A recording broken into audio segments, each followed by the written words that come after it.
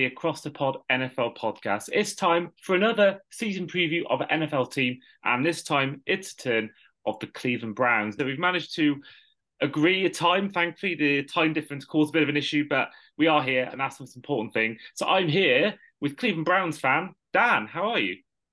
Good, good. Thank you for having me, Andy. During the summer, I know we are all over the place with our plans and stuff, but it's always good to get together and preview what should be a very exciting 2023 NFL season. Definitely, definitely, and we will get into that in a minute. But I want to ask you, like we do with all our newcomer to the podcast, I like to find out why people support the teams they do. And from looking at your Twitter, you're not from Cleveland; you live in New Jersey by the looks of it. So, how does the guy from New Jersey end up following the Cleveland Browns? It's actually a very funny story. So I grew up as a New York Giants fan, and I definitely became frustrated with the franchise during the Jerry Reese and then eventually the David Gettleman era. And I was a big Odell fan. All Giants fans were big Odell fans. He was the highlight of the team because the team wasn't that good during that time period, post the two Super Bowl runs. And it was during the offseason prior to the 2019 season. The Odell trade rumors were swirling.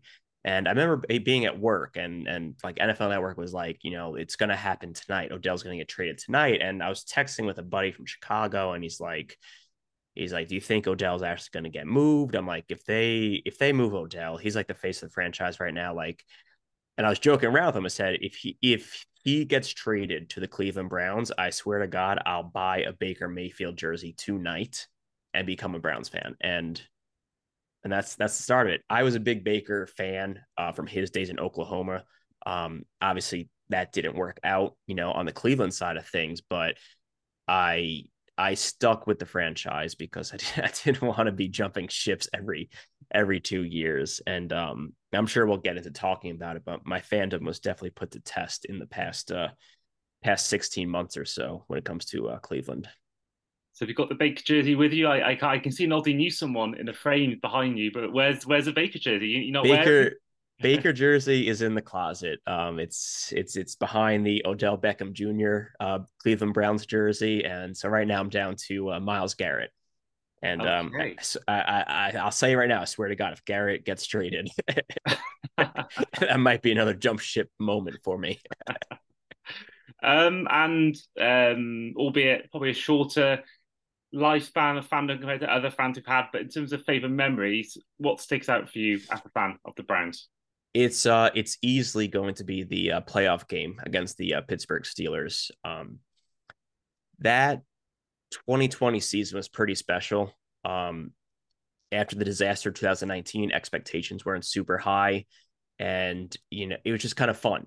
We didn't expect to win every week, and we racked off a bunch of wins. The team was fun to watch. I mean, I remember that Titans game that year, and Baker threw, I think, 4 touchdowns in the first half, including one to an offensive tackle. So it was just a very fun team to watch, and it was first time making the playoffs in forever, basically over 20 years.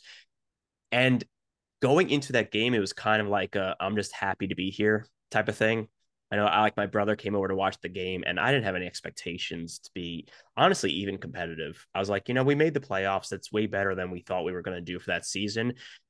But when that first ball sailed over Ben Roethlisberger's head and we recovered it for a touchdown, it's the tingle started happening. And but I always tell people because we were up at one point, I think it was like 24-7 at halftime. My brother's like, oh, you got this. Like, what are we going to do for next week against Kansas City? I'm like, hold up. I've been a Browns fan long enough to know that the rug is about to be pulled out from underneath us. And Ben's a veteran quarterback. You can't write off his veterans. And, thankfully we pulled out the win. And that was probably the best live game I've watched in a very long time. I do remember that game very well. Of course, that was the COVID season, and that was a point where I did lose a job throughout the sort of pandemic, and I was basically unemployed for about 4 months. So it was from the week the NFL season started, and I got the job about the week before the AFC Championship game or NFC Championship game. So I was basically unemployed for the entire of that season. So especially a season where you couldn't go out and see friends, that season always sort of resonates with me because it was the one year where like I literally, I mean, even now, like thankfully I've now got NFL Game Pass, so I get to watch every week. But it was the first real season where I actually watched every single game. When I was back before then, I'd have to miss some games if it was an early morning game, and and stuff like that. I wouldn't have the time to watch it the next day without knowing the result. But that season particularly was amazing because nothing else to do, and it was literally every game I'd watch it the next morning, recorded before I had Game Passes was as well. So yeah, that was amazing for me. And ever since then, really, it's not been anything different. I've managed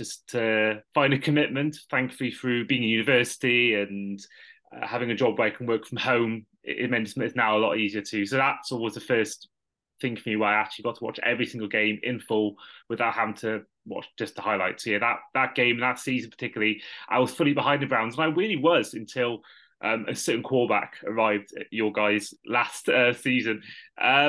Now, speaking of incomings this season, the incomings for the Browns, these include the likes of, if I get the list up now, so you guys have added the likes of Josh Dobbs as the backup quarterback, Marquise Goodman, Maurice Hurst Jr., Joanne Thornhill, and I do apologize, I've missed out some names, but other players like Chris Restry, Thacarius Keys, to name a few. And other players that have left include the likes of Chase Winovich, Greedy Williams, Jesse James, Kareem Hunt, Jacoby Brissett as well, which I know a lot of fans were a bit sad about, and also Jadeveon Clowney as well. And then the draft, so the draft incomings, no drafts at all until the second round.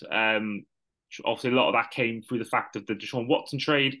But your first pick came in number 74th overall with Cedric Tillman, the wide receiver from Tennessee, as well as the likes of Siaka Ika, defensive tackle, 98th overall, and then a fourth overall pick in Dewan Jones, offensive tackle out of Ohio State, so a local boy there, to name a few. So for you, Dan, what's your take been on the offseason as a whole in terms of the incomings, the outcomings, and the draft? Yeah, I think the offseason has been great for Cleveland. And the one addition that is going to make the biggest impact is not even a guy who wears pads for the teams. And that's going to be Jim Schwartz, our new defensive coordinator.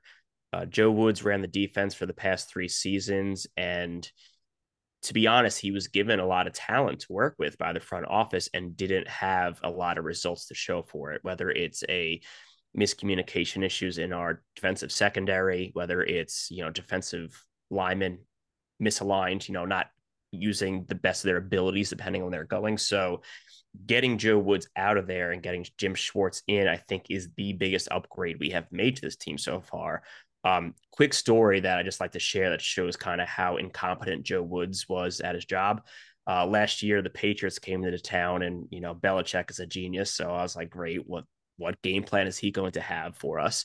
And Bill Belichick, it's not talked about a lot, but he's actually one of the best defensive backs coaches in America. Him and Nick Saban are probably the 2 top guys as far as working with young defensive back talent. And he saw the flaw in our defense. He saw that our defensive backs were not getting the reads in from the sidelines correctly, and there was a lot of miscommunication, a lot of wrong coverages, and a lot of missed assignments.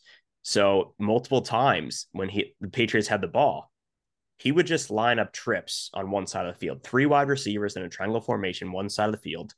And he would tell Mac Jones, hey, Mac, do not snap the ball before 5 seconds are left on the play clock. And the reason he did that, because our corners were coached so badly that for the 20 seconds that the formation was held, they would just point fingers, yell, and try to move each other around because they didn't know what the coverage assignment was, because Joe Woods wasn't the coach that he should have been. And we lost that game, and I just laughed to my couch because I knew Belichick was going to have something unique and special, and I picked it out right away. Like, honestly, the first drive, I'm like, all right, so the trips is going to kill us all day. And listen, I work in the football industry. I've been a fan of the NFL and football in general for most of my life. I am nowhere near a defensive coordinator, and the fact that I could have diagnosed that from the first drive and we did not adjust, so Jim Schwartz is the biggest upgrade that the Cleveland Browns have received in the 2023 offseason so far. It's incredible because there are certain times that I'm watching the Dolphins play, and there's sometimes Right. Even I've thought of times where there's been certain situations where even I think I could have done a better job at times. I remember a couple of years ago, there was the calling a screen pass in our end zone against the Raiders, a game we ended up losing an overtime. And at certain times where you just think, how are these guys even getting paid? And I do think there's an element where they can overthink. I'm sure, if me or you went into an NFL field, suited up and became a coach for the day, I'm sure they'd absolutely out tactic both of us. But I think that is sometimes the thing. I think it's a game of X and O's, a game of statistics, and I do feel like we're seeing it more and more now with the increase in 2 point conversions. I think people are, in a way, overthinking it at times now. I think people are. I think that's causing a lot of brain fart. I think with head coaches, and I think that sometimes this is why people like Mike Tomlin are so good in there. That's why he's never had a losing season, because he keeps it simple. He doesn't overthink it. Whereas someone like John Harbaugh, for example, goes for a lot of twos and doesn't always work out. So I think, yeah, I think that's definitely a trend of NFL coaches. They are almost trying to be too clever these days, and I think it's not always working out. But we have to mention it. Everyone probably listening knew it was coming. Deshaun Watson. Now he's a guy that had obviously last offseason was figure of a lot of talk, mostly for negative reasons, I must admit. And obviously the Browns gave him a lot of guaranteed money. And we did our quarterback ranking episode from 32 to 1, where we did in three parts. And you can find out if you listen back to where I put Deshaun Watson, and it was quite low down, because I just feel like his rookie year, and I'm fully aware that it is a case where he hadn't been playing for basically a year and a half, but this is the guy that you gave up all that draft capital for. You gave all that guaranteed money for. I think the most guaranteed money for any quarterback, and he had, I think, more. I think he had 7 touchdowns. I want to say it was 9 interceptions or something like that. It was not, the stat line was not great, and you watch a lot of games he's involved in, and the rest was clearly there to see. It was a very, very poor season for him. But of course, I do think obviously before the whole thing happened off the field, for me, he was top five quarterback easily. I think he was probably my favorite to watch in the NFL. I loved watching him. I remember he played in London as well. He was one of the best athletes I've seen actually physically live. But there isn't a guarantee he's going to come back to the player he was before. And you guys give him a lot of money for him and a lot of draft capital on the expectation that he's going to go out and deliver this. But where do you stand on the Deshaun Watson? Since we're not going to mention off the field stuff because that's obvious, but since on the field, do you think we're going to get ever the Deshaun Watson of old? Do you think this season, with a full off season with him, no controversy, do you think we'll then see him get back to his Houston Texans days, or is there any part of you that fears that potentially, this could be a quarterback that will never recover from such a long time off the field? Yeah, I think a lot of people undersell what the effect of missing that much time does to a player. Um, and the NFL is such a high level nowadays that you have to always be innovating, improving, and compete. You have to be at the top 1% of your game at all time. And to miss almost 2 full years and then try to come back at the back end of what was not a great season is a hard ask. And the other thing that I think gets lost for people that haven't paid attention to the Cleveland Browns and honestly the AFC North as a whole last year was December football was not very good in the AFC North. We got destroyed with weather games. There was at least 2 games at home where it was freezing temperatures and the wind was 25 plus miles per hour gusting. I'm not making excuses. I'm just setting up the situation for the stat line that a lot of people like to refer to. Any quarterback would have struggled in those weather conditions. And it's that weather's not going to change. I'm from New Jersey. I'm not from Cleveland, but I talk to people in Cleveland, and it's the same thing every single year as far as the weather goes. So I think a full off season, learning the playbook and working with the offense, and then also getting to see him out there in September and October, which are more prime months for a passing attack in Cleveland, Ohio, will quickly turn around the narrative that is based around Deshaun Watson right now, based on last year's stat line. So I'm very, not fully confident, very confident that we will see him return close to his 2020 form with the Houston Texans. And we got to remember that was an MVP caliber season, and that 2020 Texans roster was not very good.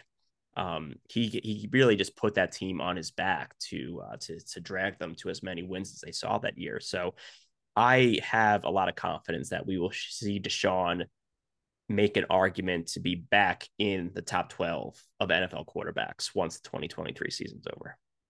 Yeah, I think you're right because it is a what have you done for me lately. It's a very recency bias heavy league, as we were talking about in the Steelers episode we did last time, and you know we can't forget that he did have the most passing yards in the whole league in a 4-win team for the Texans that had lost best receiver at the time in the league in DeAndre Hopkins. So yeah, we certainly know he's capable of, and I think what I thought he was great at in the NFL was being able to withstand hits and withstand those loads of times, not just the game in London I watched, but a lot of times you watch the Texans. I remember the Bills game in the wild card round where he made that amazing play where he get because of the bad offensive line, he got hit so much pressure came to him so much times, and he has so much pressure put on him by defensive players, and he'll always be able to withstand that. And I think that will obviously, if he gets back to his best, that's what will help him going forward. His durability, because I never really remember him being injured at all.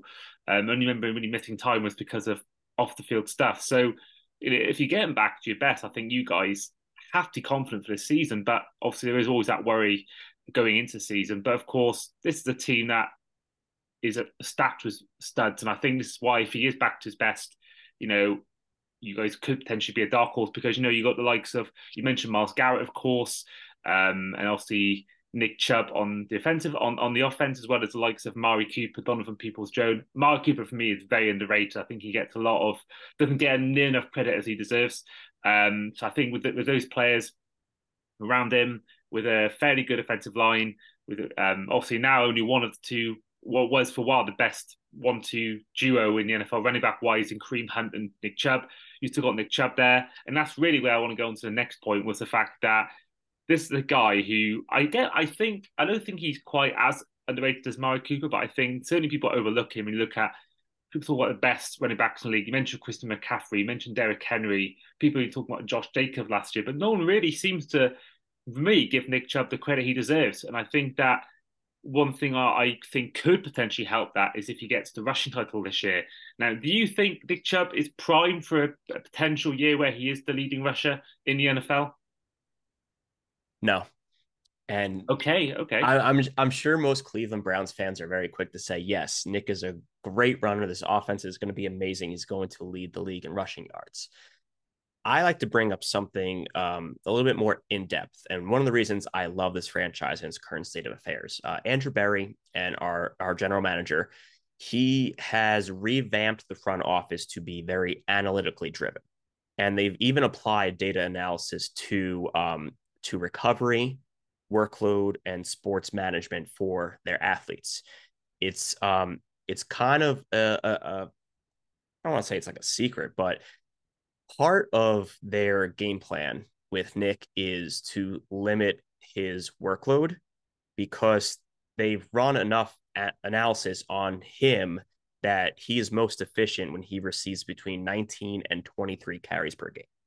If you go back and you look at his game logs and his rushing attempts, it usually falls somewhere between 19 and 23. He potentially goes over 23 sometimes if it's a close game and we need him to carry it. But you'll notice in the following week, he'll go under the 19. So, for example, let me just read off his carries. Let's go the back half of last season. So we had week 8 against the Cincinnati Bengals. He had 23. That's a ceiling of the number of carries. So next week against the Dolphins, he only had 11. I know that Dolphins game was pretty terrible on our end. I'm sure you were happy watching that. I enjoyed that. Yeah, I thought it was great. So following week, Buffalo 14. Then week 12 was that big comeback win against Tom Brady and the Buccaneers at home. He had 26. We had to rely on him very heavily. So guess what? The next 2 weeks, 17-14. You see how there's a pattern building that if he goes over that 23 the following week, they pull him back. They say, let's give Nick a little bit of a breather because this team has Super Bowl aspirations. And like I discussed, the AFC North is a bunch of cold weather, windy games in December. the team goes into the season knowing that December is the most important time for Nick Chubb to be performing at his best. And when he's at his best is he's running very efficiently, high yards per carry, high yards after contact. So for that reason, I don't think he's going to win the rushing title. And to be honest with you, I'm completely fine with that. I know Nick Chubb is probably a top 3 running back from a pure running standpoint in the league, maybe top 4 now that Bijan is, in the league. I would say Jonathan Taylor, Derrick Henry, Nick Chubb, and Bijan would probably be my top 4 pure runners right now. Players like Christian McCaffrey and Austin Eckler, they add a little bit more in the passing game, but as far as pure runners go, those are my top 4. And like I said, the front office has spent enough time determining that, hey, if we want Nick to be the most efficient, when we need him the most at the end of the year and into the playoffs, we have to manage his workload for the entire season. So for that reason, I don't believe he's going to win the rushing title. But like I said, if we're making the playoffs, I really don't care if he doesn't win the rushing title at all. That is interesting. I'm not for with that, to be honest, because obviously I was doing Scott Fishbowl today and yesterday, and I was thinking, do I take Josh Jacobs? Do I take Nick Chubb? And I think you're right. I think you make a fascinating point. I think as well, I don't blame him, to be honest, for doing that, because we've seen how much the running back position is devalued from, the amount they get in salary now and all that. It's way less than what it used to be. He's like Todd Gurley, Ezekiel Elliott, probably worked way too much than they should have been, really. And I think that probably is in the back of the mind of the likes of Kevin Stefanski and even Andrew Berry, the fact that, if you give him too many snaps all the time, then he's gonna get worse quicker and he's gonna soon fall off a cliff. So I think I can see why, and I think I can see why maybe he isn't going to get a rushing title. But I think, even without that, I think he'll still have a good season. I'm pretty sure he'll still have an important season. I think that I do think with Watson's ability to use his feet, whether that may affect Nick Chubb's sort of reps as well. I think obviously he'll be using a bit like the Colts, Jonathan Taylor with Richardson there. Are they going to use him a lot more in the rushing attempts and then use Taylor less? I don't know, but yeah, it's certainly interesting to see what will happen with that. And without someone like Kareem Hunt to fall back on if Nick Chubb is getting managed, it's interesting to see what they'll do with that. Speaking of which, we are going to head to the final segment. Sorry, were you saying something then? I was going to say, just to add to that, because you mentioned Kareem Hunt, I don't think the Browns are done adding to the running back room, personally. I think we are going to see maybe not a Zeke Elliott, but somebody like a Leonard Fournette possibly being signed in camp. And the other thing to mention, you're mentioning Scott Fishbowl, and for fantasy football purposes, is Elijah Moore was brought onto the team from the New York Jets via trade this offseason, and reports at a minicamp is he is receiving a lot of jet sweeps out of the backfield. So do not be surprised if Elijah Moore is a little bit of a breather when Nick Chubb needs some time off. Yeah, I that's one actually I did. He was on my list and I forgot to mention his name. Yeah, it's a guy that hasn't really. I don't think he's been completely like a finished product yet in the NFL. I think he's had a mixed sort of time in the NFL. I think if he's something like that, it could be like a Curtis Samuel sort of situation that the Commanders have with him, and I think that we could see that. I think that will be good. I think everything you say about Nick Chubb, I think that will certainly help his workload, and I think that will be certainly a good thing for the Cleveland Browns. But we are going to head to our final segment, which is going to be our win-loss-tie section, which, if you aren't familiar, listen to the podcast. With this section, I will give Dan every game in the season for the Browns, and each one he has to answer with win, loss, and tie. And at the end, we should have a overall prediction for the record this year, which will compare amongst other fans that have been on the show so far. So we're going to get the pictures out right now. So week 1, you face a home game against the Cincinnati Bengals. Win, loss, or tie? That's going to be a loss. Cleveland Browns and week 1, they don't go together. Last week when we beat Carolina, I think it was our first week 1 win in 15 something years. Yeah, I remember a friend of the show, Paul Brown, was there. And yeah, I remember that also that was seen as a Baker Mayfield Bowl. People were talking about that, and obviously that was again everyone was looking forward to. It was a field goal, wasn't it? That was the one that won it. Game-winning field goal by our rookie kicker. Well, what story that is. The AFC North games continue in week 2 as you face a road trip to the Pittsburgh Steelers. Yep, that one is actually our Monday Night Football game, and that's going to be a win in Pittsburgh. Okay, fair. We've said it before in other podcasts that I think you'd rather face the Steelers away from home in week 2 rather than week 17. I think you play in week 17 and it's almost like a death sentence. Week 3 is a home game against Tennessee Titans. Yep, that's going to be a battle of the two best running backs in the league, actually, Derrick Henry versus Nick Chubb, but we are going to come out on top of that one. Okay, and then week 4 is a home game against the arch nemesis in the Baltimore Ravens. So I think that one's going to be a win. Baltimore is a very scary team this year, but they brought in Todd Monken as the new offensive coordinator. And with all the Lamar contract stuff, I wouldn't be surprised if they get off to a slow start as the offense still kind of acclimates itself to the new system. And then week 5 is a bye week, which is I don't Win. think anyone wants a week 5 bye week. That's the worst time to have it. And then I guess week 6 not any better at home to the 49ers. Yeah, that one is a loss. 49ers have maybe the best roster outside of the quarterback position in football right now. Yeah, I think I'd be on the verge to agree there. Week 7 is a road game against the Indianapolis Colts. I have us for a win. I don't know if Anthony Richardson is going to start week 1 for the Colts, but I have to imagine by week 7 he will be starting. So we will be getting a rookie quarterback in that game, I believe. Okay, and then week 8 is a road game against the Seattle Seahawks. Seattle's a tough place to travel to. 12th man, they come up, they show out. We're gonna take an L that week against the Seahawks. Okay, and then week 9 is a home game against the Arizona Cardinals. That's going to be a win. I was listening to one of your past episodes, and I do have to agree. I think the Cardinals might be the worst roster in the NFL right now. Yeah, it's not looking good for that. And also by this point, our Cardinals podcast will have been released. I believe it's on the 12th of July. So as of tomorrow, when we're recording this right now, but it will be out obviously for a few weeks by the time this one comes out. And then week 10 is another road game, this time against the Baltimore Ravens. Like I said earlier, the Ravens might take a couple weeks to find their final form, but by this point they'll be cooking, and we're going to take an L in Baltimore. Okay, and in week 11, a game I'm going to be actually going to is a home game against the Pittsburgh Steelers. Wear your black and gold that day because we're going to take a loss to the Steelers that week. I got a family friend actually who lives there, so I'll represent my family friend and cheer them on. Week 12, it's a road game. You got 2 in a row. First one against the Denver Broncos. Yep.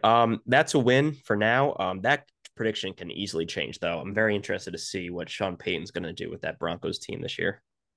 Yeah, me too. As of now, I would have to label that as a win. Yeah, I think we'll know this year whether last year was Russell Wilson on a decline or whether it was just because of Hackett. I think we'll find out this year with that. Week 13 is a road game again, this time against the Los Angeles Rams. I have that as a win. Rams late in the season, they might be hurting. They have a lot of rookies starting for them, and the rookie fatigue when you get to the second half of the NFL season is real. Just look at Seattle's offensive line last year and down the stretch. So I have us beating the Rams in LA. Okay, and then week 14 is a home game against the Jacksonville Jaguars.